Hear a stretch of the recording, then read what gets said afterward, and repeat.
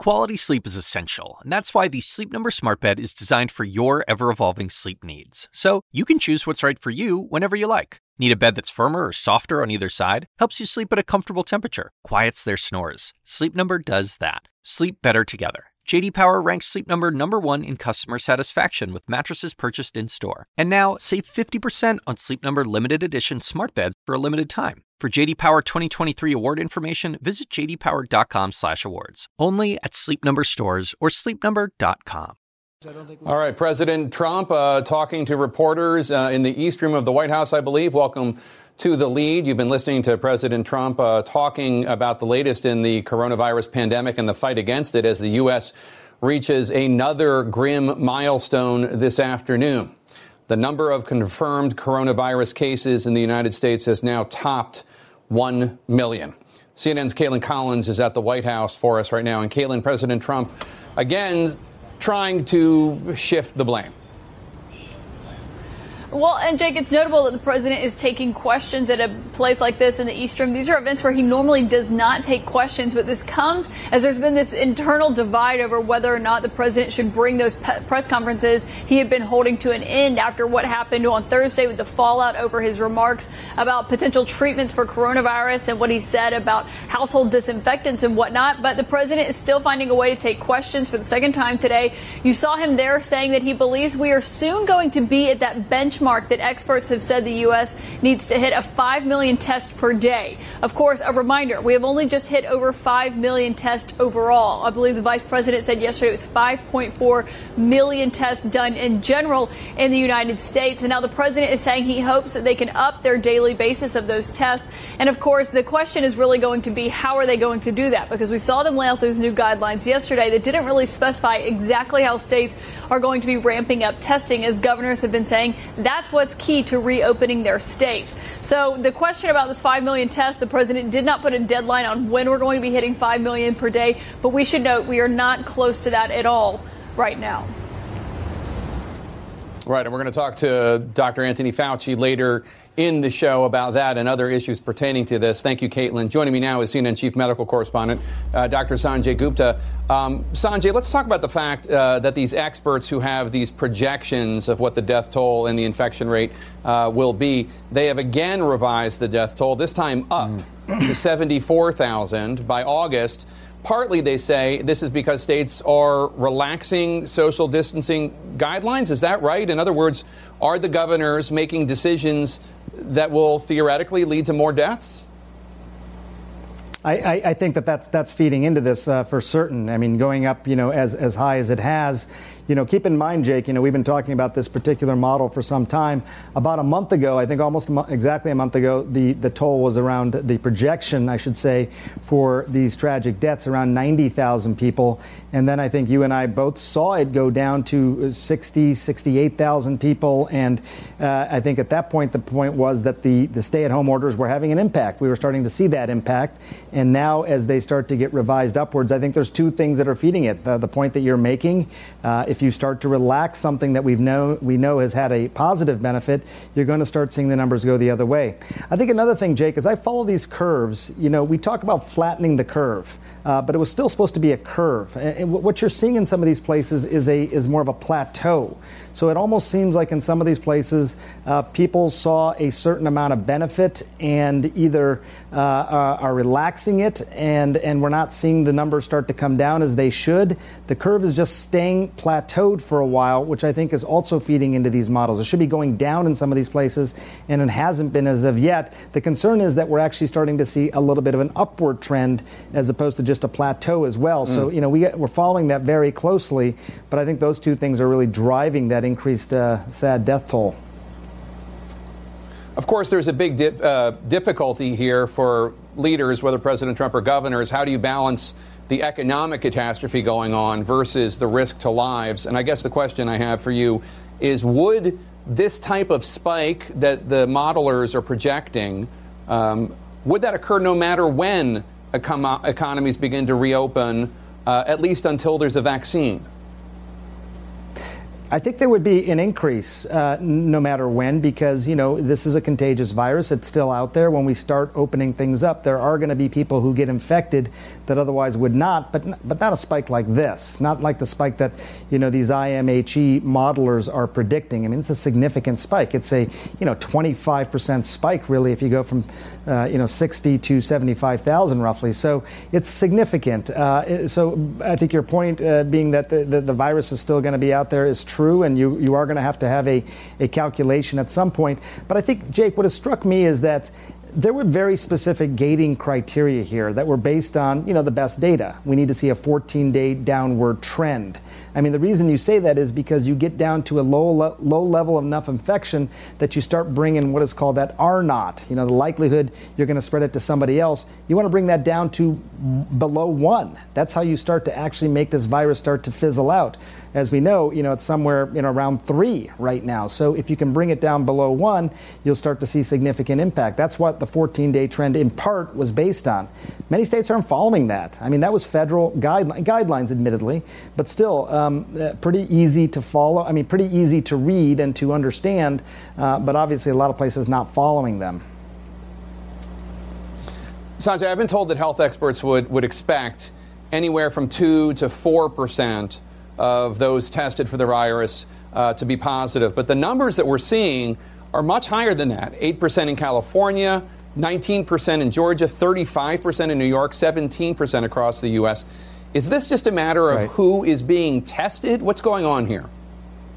Yeah, I think it's in part because, we still aren't doing good surveillance testing. People who are getting tested for the most part are going to be higher risk people, and you are more likely to get positive results, in that population.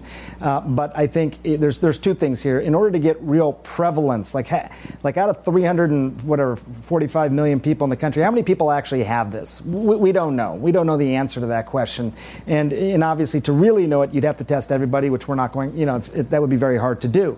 But you can start to extrapolate, what the number is likely to be in terms of prevalence. And according to some of these studies, some of these antibody studies, you start to look at, like in New York, for example, I think they said the number was around 15%. In the city of New York, maybe closer to 25%.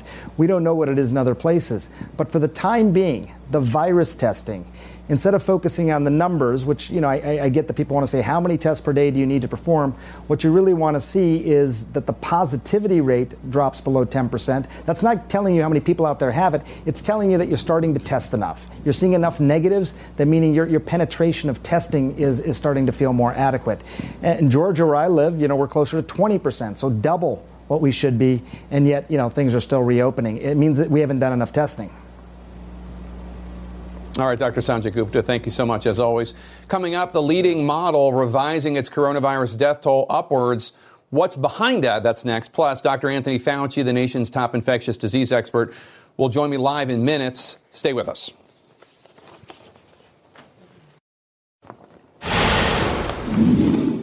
This afternoon, the U.S. passed another grim, tragic milestone. More than 1 million in the nation have been confirmed infected with coronavirus, and the death toll in the United States from coronavirus now stands at 57,812.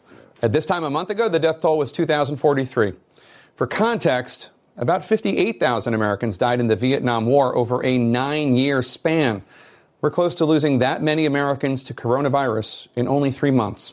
And now the leading U.S. coronavirus model from the University of Washington has raised its projected deaths, predicting 74,000 lives will be lost in the U.S. just by August. CNN's Erica Hill takes a look now at how these new projection models show reopening states too early could bring deadlier outcomes.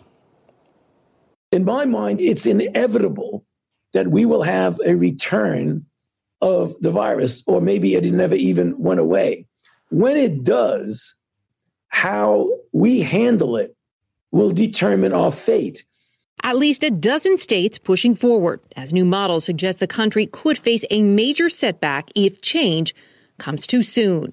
Our forecast now is for 74,000 deaths. There's a lot of unknown factors there, but our best estimate is going up. The updated model, often cited by the White House, also predicting there could be longer peaks ahead if restrictions are eased too soon.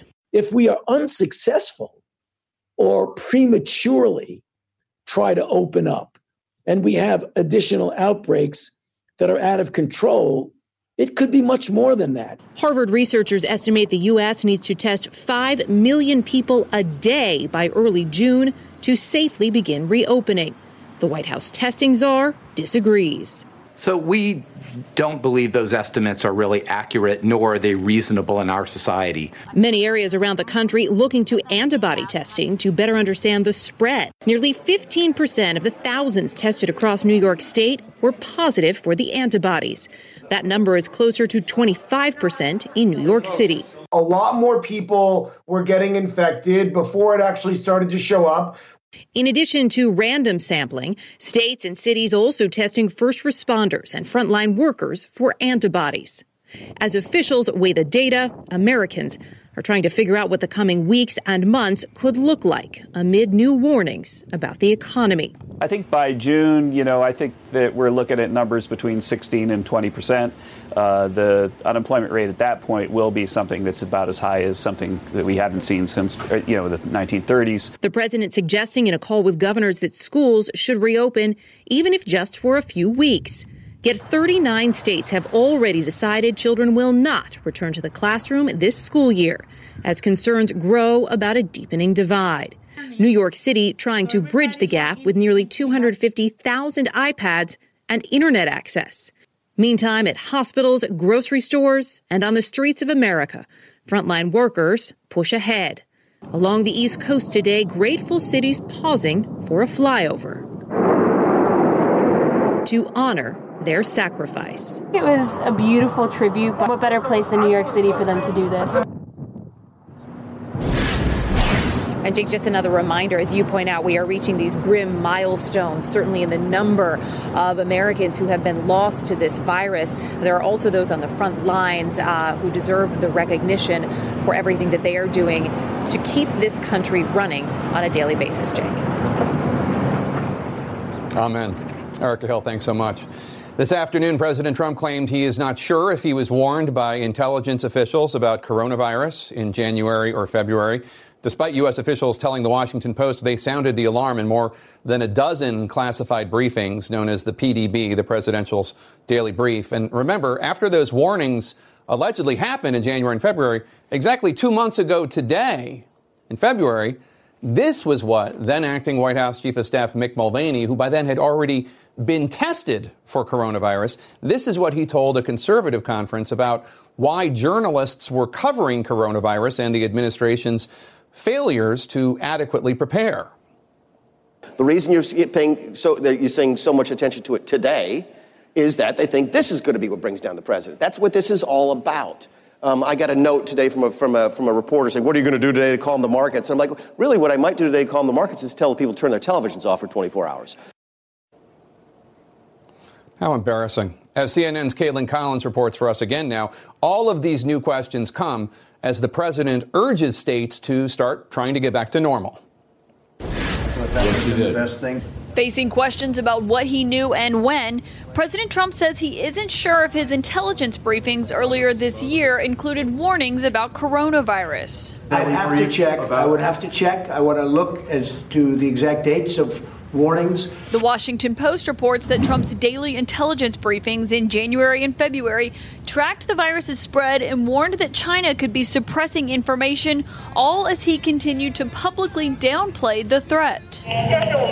The questions about whether warning signs were ignored come one day after the White House released new guidelines about increasing testing. We are continuing to rapidly expand our capacity. Many governors have said for weeks they don't have enough tests or supplies needed to make the difficult decisions about reopening their states and need the federal government to step in. But the new White House game plan leaves the states in charge and says the federal government should only be used as a last resort. The testing is not going to be a problem at all. The president says he's confident the U.S. can double the testing it's doing now, though health experts have said his proposal for increasing testing falls short of what's needed.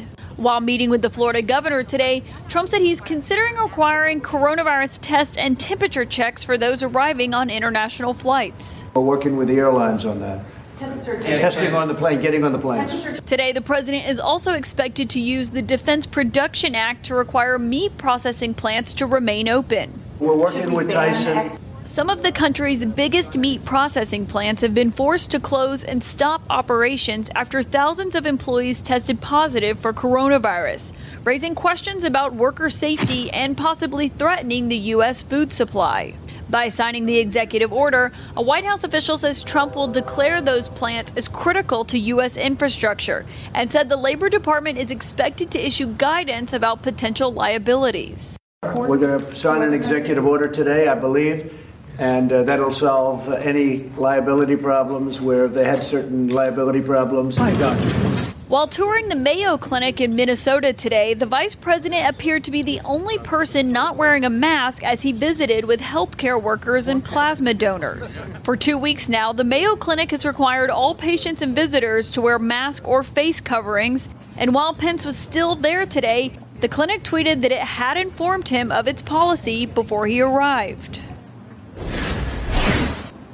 Now, Jake, shortly after they sent out that tweet, the Mayo Clinic then promptly deleted it. We should note that the vice president is getting tested for coronavirus on a weekly basis still, as is the president. But so far, his office has not responded about why he was not wearing a mask if they told him he should be. All right, Caitlin Collins, thank you so much. Coming up, Dr. Anthony Fauci from the White House Coronavirus Task Force will join me live. That's coming up next. Stay with us. Welcome back. The U.S. now has 1 million confirmed coronavirus cases, with the death toll in the United States approaching 60,000. This, as the White House says, the federal government will begin to ramp up efforts to help states take charge of testing, allowing for a testing of a minimum of 2% of the state's population every month. Joining me now, Dr. Anthony Fauci. He's director of the National Institute of Allergy and Infectious Diseases. He's a critical member of the White House Task Force. Dr. Fauci, thanks for joining us. As always, so let's talk about this. The federal government is helping states add 6 to 8 million tests a month. I believe you would like that number to be closer to 12 million tests a month, right? Right. Well, what we're doing right now is very clear from the guidelines that came out. The blueprint for testing clearly indicates something that we really have to do. There has to be a partnership between the federal government and the states. The federal government has to provide strategic guidance as well as technical assistance. We had a phone call with the governors where that was explained.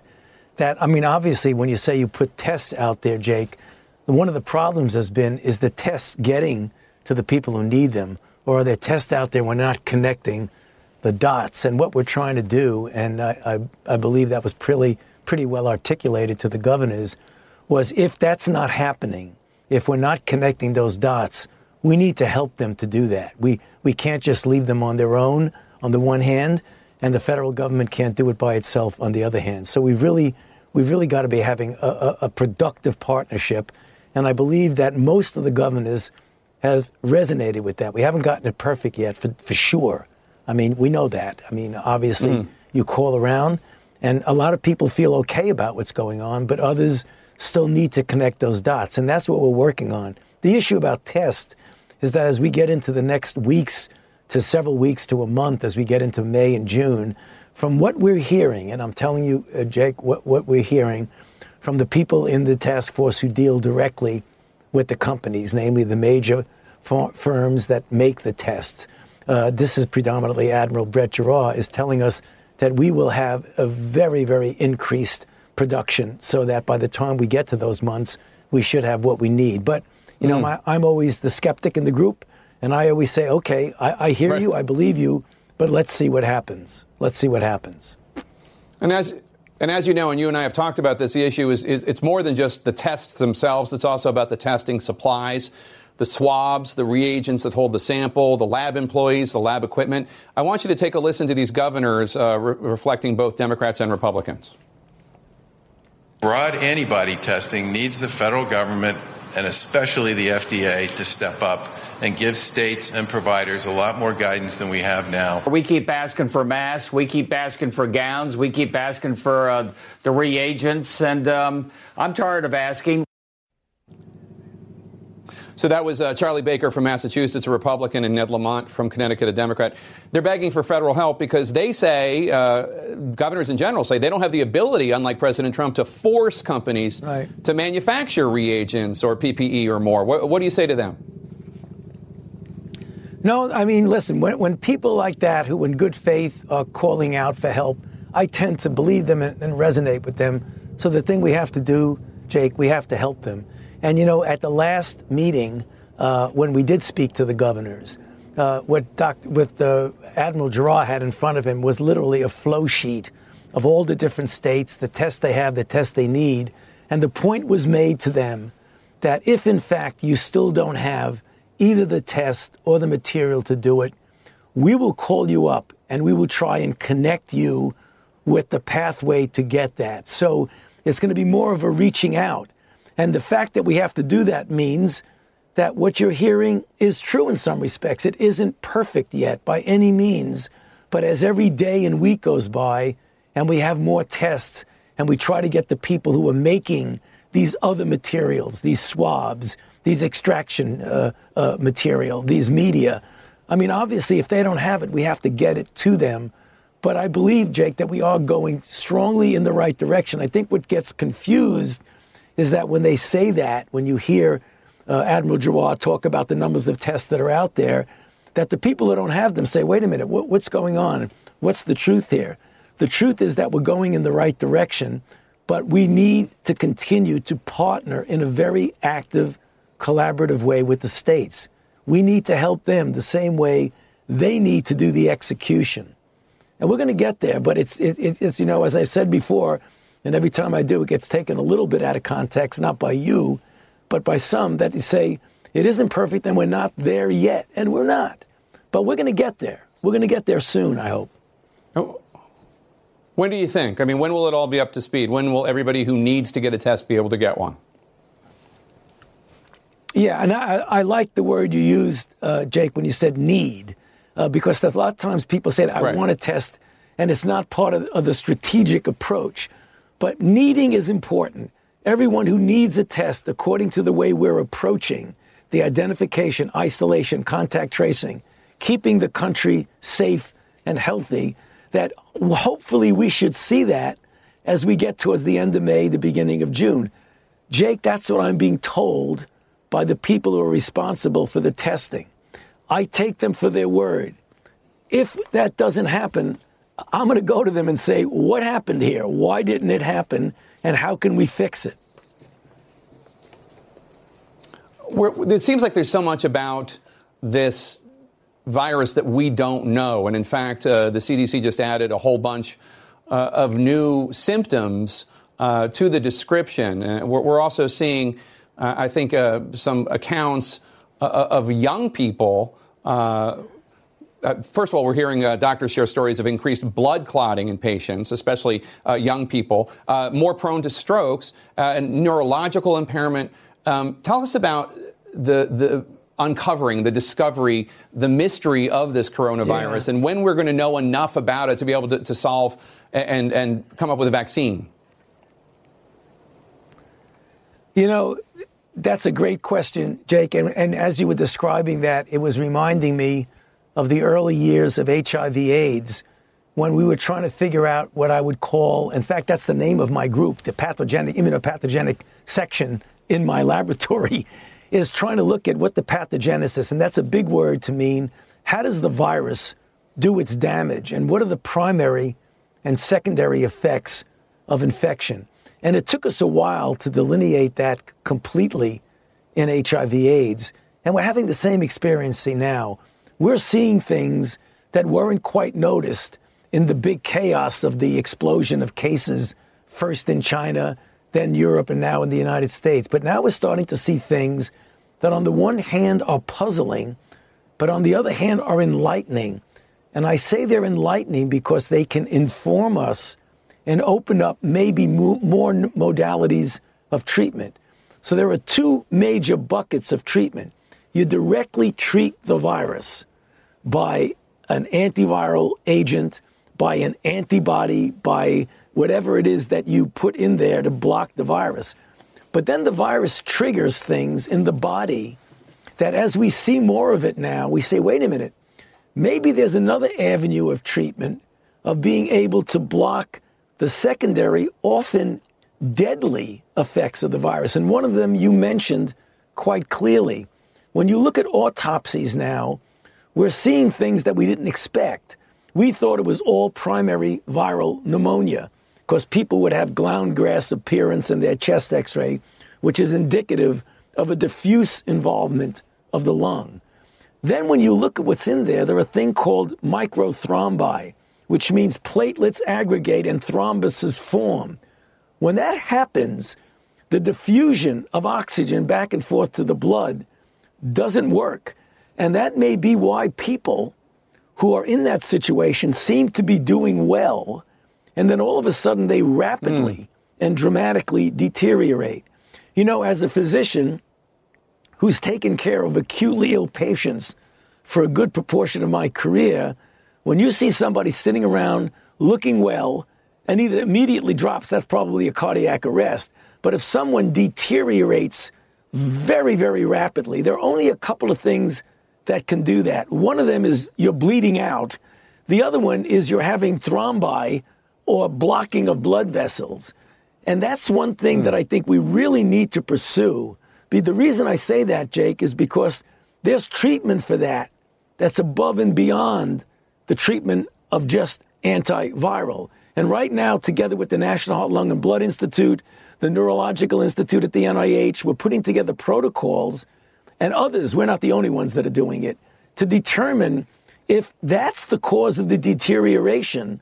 In addition to the virus, we got to aim at two goals. We got to block the virus, but we got to do something about those secondary effects. And these are the things that are emerging right now that are both fascinating and informative. So we have a lot to learn, but it's opening up the door, I believe, to some interventions that might be helpful. That's fascinating. Dr. Fauci, as always, thank you so much for your time. We hope to have you on again soon. It's always an honor. Thank you so much. It's always a pleasure to be with you, Jake. Thank you. Back with me now is CNN Chief Medical Correspondent Dr. Sanjay Gupta. Sanjay, I want to get your reaction to what Dr. Fauci just said. First of all, a very interesting riff he had there at the end about this the mystery that they're uncovering when it comes to this virus and why it's not just about the lungs. It's also about, microthrombi, I think he referred to them. Explain to people what they just heard and why that's significant. I think the significant thing was that, we think of a respiratory virus like this as something that, primarily is going to affect the lungs, primarily cause a pneumonia. And that's what, the expectation was, I think, for a lot of doctors, understandably, respiratory therapists who were trying to treat these patients. Different things started to emerge. I remember one of the first clues was people were losing their sense of smell as a first symptom. And a lot of people thought, well, why would that be? Why would a respiratory virus cause that? What Dr. Fauci was just talking about, and there was a few reports on this week, that it seems to also, as a first symptom again, cause people to have increased blood clots. Blood clots that may form in their legs and go to their lungs. It's called a pulmonary embolism. Go from elsewhere in their body to their carotid arteries, their brain, causing strokes as a first symptom. It almost reminds me, I was writing about this last night, Jake, that, like what we first called the car, people first called it the horseless carriage, right? Because everything was done in the context of horses still. It's almost like this virus, we're trying to put it in a box, a respiratory virus box, and we're learning every day that this virus is behaving unlike a lot of other viruses. So it is a coronavirus, it is a respiratory virus in terms of how it spreads, but how it behaves in the body, it may not even be the lungs that it first affects. It could be the blood. It could be, the clotting mechanism. It could be these other organs. So I think that that's what Dr. Fauci was talking about. And he said that there's a lot that we still have to figure out. Why are young people, mostly it's rarer for young people to get very sick and die, but it happens. Why? What's happening in their bodies that's different in some ways? So I think that's what he was referring to, Jake.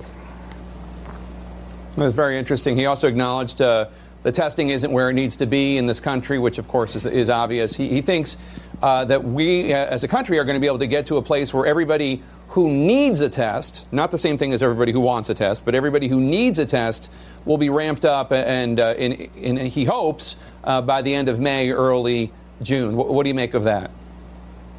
I think a lot of people are going to need a test. I'm not sure the need-want sort of differentiation ends up being that critical here, because in order to do there's people who don't know if they need a test or want a test, but they're going to have a test if they're going to go back out in public places where they are not going to be able to physically distance and have the confidence to do that. There was a report that just came out, another one from the Harvard School of Public Health, that is now saying that we may need by June to be at 5 million tests a day, and that by the end of summer or mid to end of summer, we may need to be at 20 million tests a day. If you look carefully at the White House plan in terms of what they were saying that, they're sort of looking at 2%. 2% of the country being tested a month. So that's roughly 6 to 7 million tests a month. Whereas you're hearing we may need to be at 20 million a day by the end of summer. So, yes, Dr. Fauci's right. We've certainly improved, and I think a lot of people are focused on the absolute numbers here. But the reason the Harvard School of Public Health and others have said we need to be testing at that level is to basically get an idea of just how many people out there are infected, and to start to get an idea of what sorts of industries, businesses can be reopened. We're not anywhere near that right now, Jake, in most places.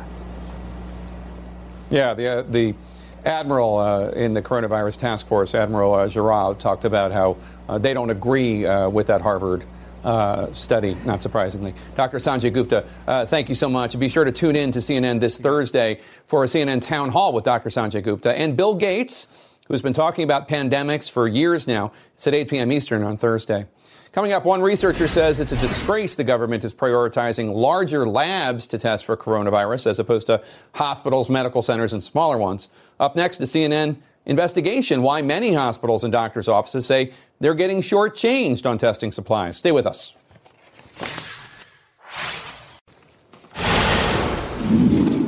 President Trump says he's confident the United States has enough testing to reopen the country, but a new CNN investigation finds that not only is there a critical shortage of testing supplies at smaller labs, hospitals, and states across the country, but many of the supplies that do exist are being handed over to big commercial laboratories before going to hospitals, clinics, and small labs. And as CNN's Drew Griffin reports for us now hospital groups and medical associations are begging the White House task force for help. What the president says at his briefings, confident that we have enough testing to begin reopening, and the reopening process is not the reality at labs across the country. Every day is a struggle. A CNN investigation finds a critical shortage of COVID-19 testing supplies at many labs is delaying and halting testing. And the supplies that are available are often distributed unevenly, leaving big commercial labs with everything they need, while some hospitals, clinics, and other medical centers don't have enough. I knew we needed capability to do 1,000 tests a day, and we didn't have that. Mary Busalis is CEO of Premier Health Hospital System, who sent a letter earlier this month to Ohio's governor saying inequitable distribution of reagents, the chemicals needed to perform tests, was impacting patient care standards. We kept running into anecdotal information from vendors that said they had a reagent, but they couldn't sell it to us. And so that was of concern to me. Different labs need different supplies. For some, it's swabs, others pipettes or reagent. Multiple healthcare facilities tell CNN supplies they order either don't arrive or they only get a fraction of what they need. It's not unusual for us to place an order and to be told that the order is going to be canceled and it can't be filled, or that we only get 10% of what we order. Meanwhile, the biggest commercial labs like Quest and LabCorp tell CNN they have the supplies they need. The White House task force even shared plans to prioritize supplies for commercial labs. The big labs make up more than half of all testing in the United States, more than 3 million tests so far. Though experts say the inequity is leaving critical healthcare facilities where sick patients go to get tested without necessary supplies. I think is a disgrace. So to prioritize testing to be sent out away from a hospital that may have the capacity to do in-house testing is basically contrary to all the principles of optimal patient care. The heads of major lab associations have been writing directly to the task force asking for help, like Carmen Wiley with the American Association for Clinical Chemistry, describing significant barriers to testing because of shortage of necessary supplies. We feel there's a disconnect between the theoretical capacity and what we're actually able to do. Some state governments also complaining about lack of supplies. Washington, D.C.'s health director says the district is only able to do half the number of tests it could if it had proper supplies. And it's clear the task force knows. This document shared with governors, obtained by CNN, shows the federal government discussing barriers to testing, including insufficient laboratory personnel, funding, and supplies. Today, we're releasing additional guidance on testing to inform the states. Monday, the White House released a blueprint for change that critics say changes little. States and local labs fend for themselves for precious supplies, adding to confusion, scarcity, and lack of tests where they are needed most. Overall, testing numbers are inching up when experts say we need leaps. Harvard estimates 500,000 tests a day at minimum are needed to reopen the country. Current averages are less than half that amount. And Jake, Vice President Pence again promising millions of tests a week very soon, a promise he's made before and not kept. Jake? Drew Griffin, thank you so much. Moments ago from the White House, President Trump praised the federal loan program, helping many small businesses try to stay afloat. But the program is not without problems, as we've been covering for weeks. Latest development, the NBA's Los Angeles Lakers are the latest big money operation to dip into funds intended for small businesses without access to capital. The LA Lakers have now returned the money. Plus, more technical issues plague the second round of loans. I want to bring in CNN business anchor Julia Chatterley. And Julia, Treasury Secretary Steve Mnuchin called it outrageous that the Lakers took $4.6 million in a loan. There's also a multimillionaire Trump donor who owns a hotel chain in Texas. He also received small business loans. These loans, I believe, correct me if I'm wrong, were meant for companies, smaller companies, having a difficult time getting access to capital to stay afloat. Were these larger businesses out of line to apply for these loans in the first place? Technically, to use the basketball analogy, Jake, there was no foul play here, but it's like two 20-foot basketball players walking onto the court and saying, hey, let's play. Is it fair? No, it's not. And that's why the rules have changed here. To your point, the Lakers gave the money back. That hotel chain has not so far. They've got under a week to change their minds or face fierce scrutiny, as they should. The Lakers, Shake Shack, Ruth's Chris Steakhouse, they're all among those giving back millions of dollars. How much overall is being returned at this point? Yeah, this is a great question. The Small Business Administration tweeted yesterday that over $2 billion have been declined or returned from the first round. That's going to be added into the current pot. It's small in terms of the whole size, but it's big in terms of small businesses that are still desperately waiting for the money. And I think that's the point here. The second round of loans opened yesterday. Lenders worried the $310 billion could be gone in days. Does it appear that will be the case? It's guesswork. The rules have changed. There was bulk submissions, and we're talking hundreds of thousands of applications. There's pacing going on in terms of the number of applications for the banks per hour. The most consistent message I'm hearing, Jake, is a week, but I'll reiterate, it's guesswork right now. Is there still an advantage for working relationships between lenders, companies, and the Small Business Administration, do you think? The best advantage, I think, is being advised by your lender not to take this PPP money and being found an alternative. I think it's working better this time around. And businesses can apply for as much as $10 million. Mnuchin said today that the SBA, the Small Business Administration, is going to review all loans over $2 million. Is that a lot of money for a so-called small business, $2 million? Never mind the $2 million, Jake. The cap on this lending program is $10 million, and it makes no sense to me. What this means is in order to get forgiveness, a small business has to be paying payrolls of $7.5 million over 2 months. How many mom and pop businesses do you know that spend that kind of money paying their workers? This cap should have been brought right down. Make it $2 million and make it applicable only to the smallest businesses in this country. I could have done that from the beginning, but no one's listening, Jake. Julia Chatterley, thank you so much, as always. We have been talking for weeks now with mental health experts who have been warning that frontline healthcare workers will no doubt be battling post-traumatic stress, dealing with this pandemic for years. And now we have learned of a top Manhattan emergency room doctor who devoted her life to saving others, who took her own life on Sunday after working on the front lines of this horrific pandemic. Dr. Lorna Breen, who worked in the Columbia University Irving Medical Center and New York Presbyterian Hospital System. She had been treating patients with coronavirus in the heart of the epicenter of this pandemic worldwide. Breen told her father that her colleagues were working 18-hour days. They were sleeping in the hallways. They were trying to care for the influx of COVID-19 patients.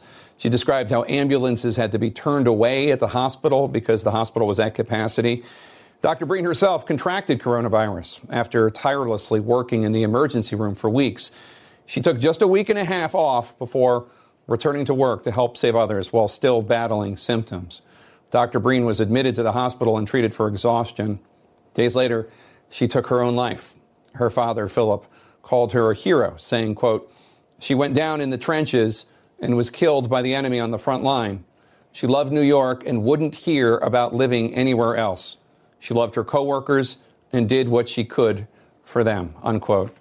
May Dr. Breen's memory be a blessing and a reminder of the stress and trauma endured by all the medical heroes fighting against coronavirus. They will need to be taken care of as well. If you or someone you know is having any suicidal thoughts, please call the National Suicide Prevention Lifeline at 1-800-273-8255. That's 1-800-273-8255. Our coverage on CNN continues right now. When you work next level. And when you play next level. And when it's time to sleep, Sleep Number smart beds are designed to embrace your uniqueness, providing you with high-quality sleep every night. Sleep next level. J.D. Power ranks Sleep Number #1 in customer satisfaction with mattresses purchased in-store. And now, the Queen Sleep Number C4 smart bed is only $1,599. Save $300 for a limited time, only at Sleep Number stores or sleepnumber.com. Prices higher in Alaska and Hawaii. Quality sleep is essential, and that's why the Sleep Number smart bed is designed for your ever-evolving sleep needs. So you can choose what's right for you whenever you like. Need a bed that's firmer or softer on either side? Helps you sleep at a comfortable temperature. Quiets their snores. Sleep Number does that. Sleep better together. J.D. Power ranks Sleep Number #1 in customer satisfaction with mattresses purchased in-store. And now, save 50% on Sleep Number limited edition smart beds for a limited time. For J.D. Power 2023 award information, visit jdpower.com/awards. Only at Sleep Number stores or sleepnumber.com.